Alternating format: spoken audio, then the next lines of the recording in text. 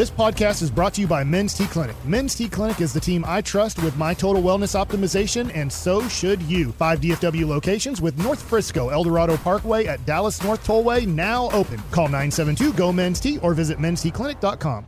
We really need new phones. T-Mobile will cover the cost of 4 amazing new iPhone 15s, and each line is only $25 a month. New iPhone 15s? It's better over here. Only at T-Mobile, get 4 iPhone 15s on us and 4 lines for $25 per line per month with eligible trade-in when you switch.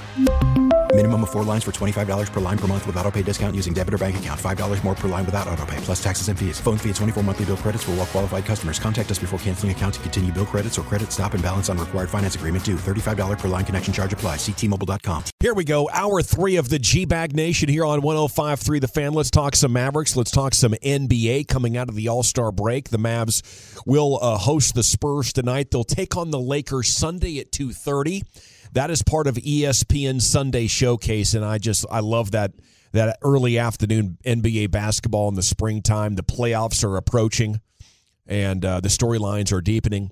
And to talk more about these games and the storylines, reporter Tim Bontemps from ESPN joins us now here on The Fan. And a good afternoon, sir. How the heck are you? Doing well, guys. How are you? We are doing excellent, thanks. You know, trying to gauge what we should expect from the Mavs here over these final 32 games plus playoffs. What do you think of their new look? I think they'll score a lot of points. I think they'll give up a lot of points. And I think they'll probably not go as far as they hope to because of the latter part. I just think, for as good as Luka and Kyrie can be offensively, they give a lot of it back at the other end. And I just wonder, with the depth that Dallas lost and the lack of perimeter athleticism they have, I don't remember who, but somebody recently compared them to me to what the Jazz were last year without Rudy Gobert behind them, right? And I think that's sort of what Dallas has. And it's going to be a real challenge for Jason Kidd and Sean Sweeney and their coaching staff to come up with enough ways to have this team defend enough to win as much as they need to. But if they can find a way to get some stops, those two guys can score as much as anybody, and they're going to be very hard for teams to stop. So, in a Western Conference with a lot of flawed teams and a lot of, it's as wide open as I've ever seen a conference in the league, if you're being a Dallas optimist, you say, look, these guys could score with anybody, and teams like Denver and Phoenix and some of these other teams are not exactly defensive juggernauts either. So, if you've got an offense that's that potent, it might be enough to carry you forward anyway. Tim, I know you've been writing quite a bit about the future of Kyrie. What needs to go right here down the stretch for Kyrie and the Mavericks to have a long-term partnership past just this final stretch run? I have no idea, honestly. And I'm not trying to be flippant about your question, but I think if Kyrie has proven anything, it's that it's foolish to try to predict what he's going to do, right? So, I think obviously it would help if the Mavs have a deep playoff run, I would think, and he gets along with Luka and they play great. But I learned a long time ago to stop guessing how things are going to play out with Kyrie Irving. So I would say everybody just enjoy the next few months and see how it goes, and then we'll see what happens in the summertime, because that's probably the most truthful way I could answer the question. And I just don't think there's going to be a lot of clarity on what he's going to want to do. Tim, do you ever worry that you're never going to get back the time that you have to work with Tim McMahon on the air every day? I don't worry about it because I know it's true. So that's my answer on that. Well, we're big fans of Tim, obviously, and I'm a big fan. I'm a big fan of Tim too. To be clear, he's great. It has been so tough watching these Mavs try to defend all year long, and then they get worse losing Dorian and adding Kyrie. Could it work? With Kyrie and Luka playing such a prominent role, how much of a handicap is that when you're trying to team build and make a good enough defense to win a championship? It's hard. Look, it's hard, guys, right? And, Tim has talked a bunch the last couple of months, or last couple of weeks, I should say, about Maxi Kleber coming back from this hamstring surgery, right? Well, they kind of need to clone Maxi Kleber. Like, if you had a couple or three of him with those guys, then, I'd probably like their chances better. Or if they could have if they could, reoperate Dorian Finney-Smith back on the team, that would help. But there's just not a lot of guys who do a lot of guarding on the Mavs, and it's going to be a challenge. There's just no question about it. It's going to be very hard. But again, if you are looking at it optimistically, you look around the West, and all these teams are flawed. You know, I'm in Philly tonight to see them play Memphis. Memphis can't score. Denver is not, Denver has an okay defensive team. I don't trust them to guard at the highest level. If Nikola Jokic is in pick and rolls with Luka and Kyrie, it's probably not going to go great, right? Phoenix certainly has high-end talent with Kevin Durant and Devin Booker and Chris Paul. I don't know if they can really guard a team with Luka and Kyrie on it. Who's guarding either one of those guys? Don't have a great answer, right? Yeah. You go down the list, like all these teams are flawed. And so Dallas has a clear flaw.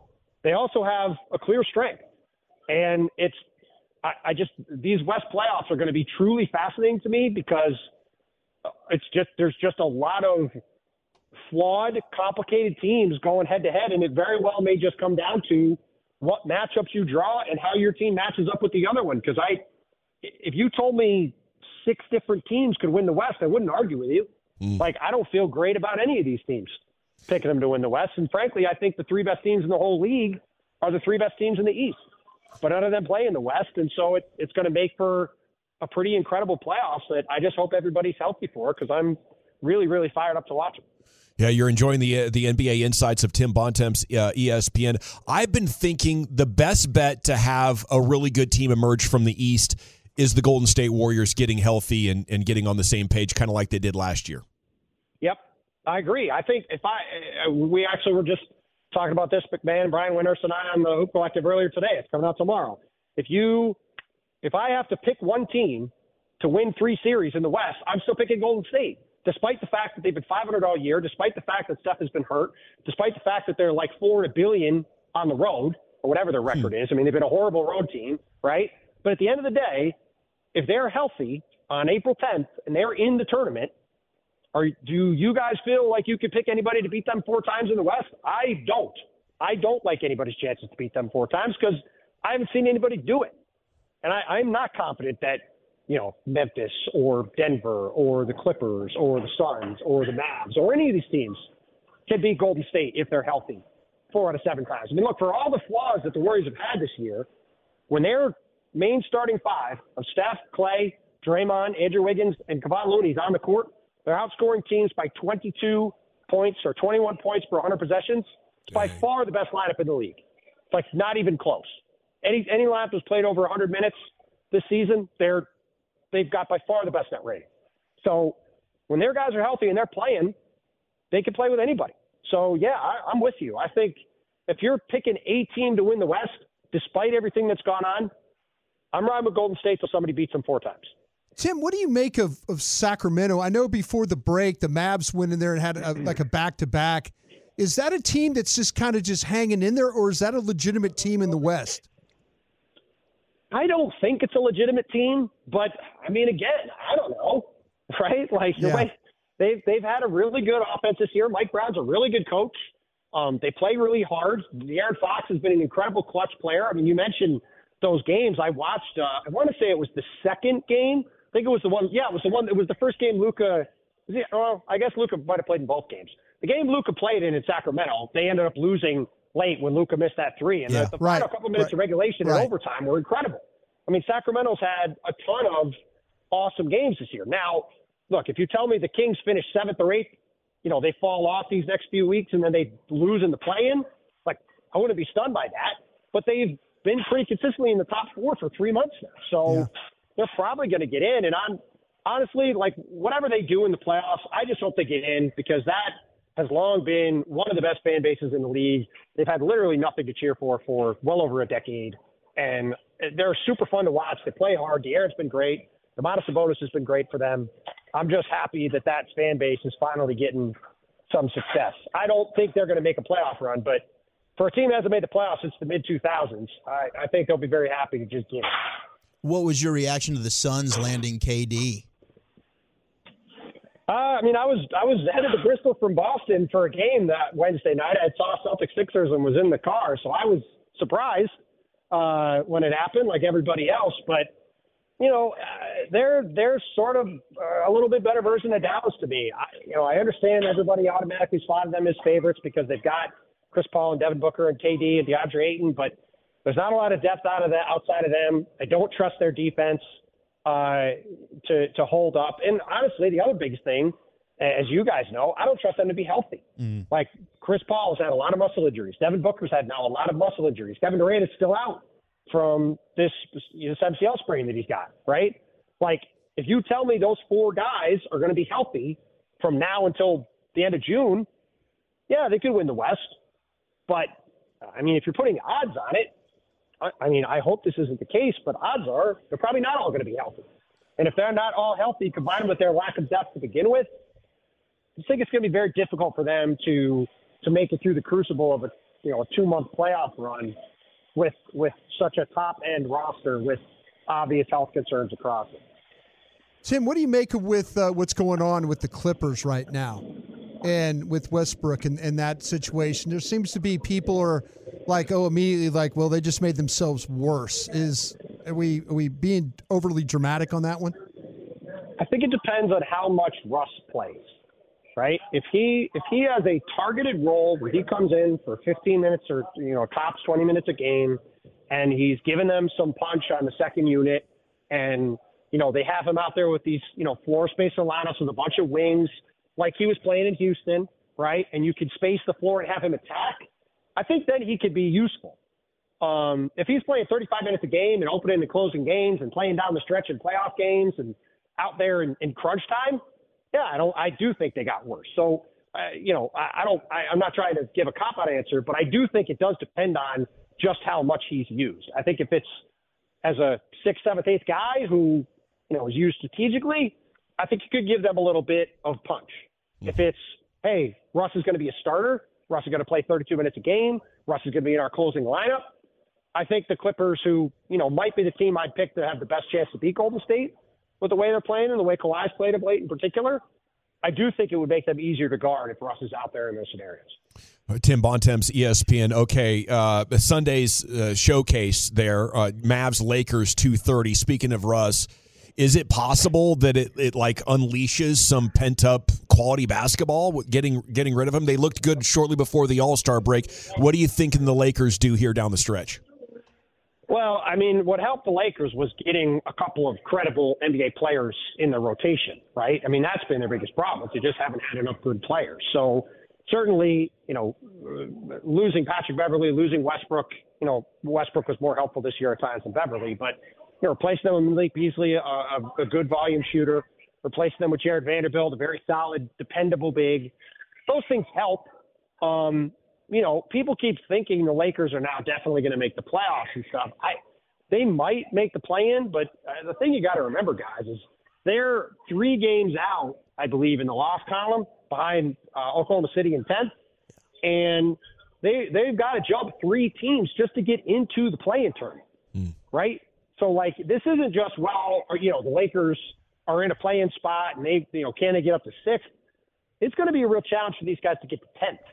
And they probably got to go 15-8 or something like that to get up that high. And they've been a below 500 team all season. So I think that if LeBron and AD are healthy for the final 6 weeks, I like their chances of finding a way to get to 10th because some of these teams are going to be dropping back. Utah's probably going to lose some games. Portland's not very good. We'll see if there's injuries. Some of these other teams fall. Let's see what happens in New Orleans, right? Who knows when Zion Williams is going to be able to play. They've had a ton of injuries. They've fallen off a cliff. So they can maybe get in. And if they are, say, the 7 or 8 seed going into the first round, for all the flaws they have, I wouldn't want to see LeBron and AD in a playoff series if they're out there. No. So certainly they're going to be a challenging team to knock out if they get in. But I think the assumption from people that, they made these trades and they got rid of Russ, and now they're just going to go on a roll and make the playoffs. I think it's a lot easier said than done because they got to climb out of a pretty significant hole just to give themselves a chance to win 2 games and get in.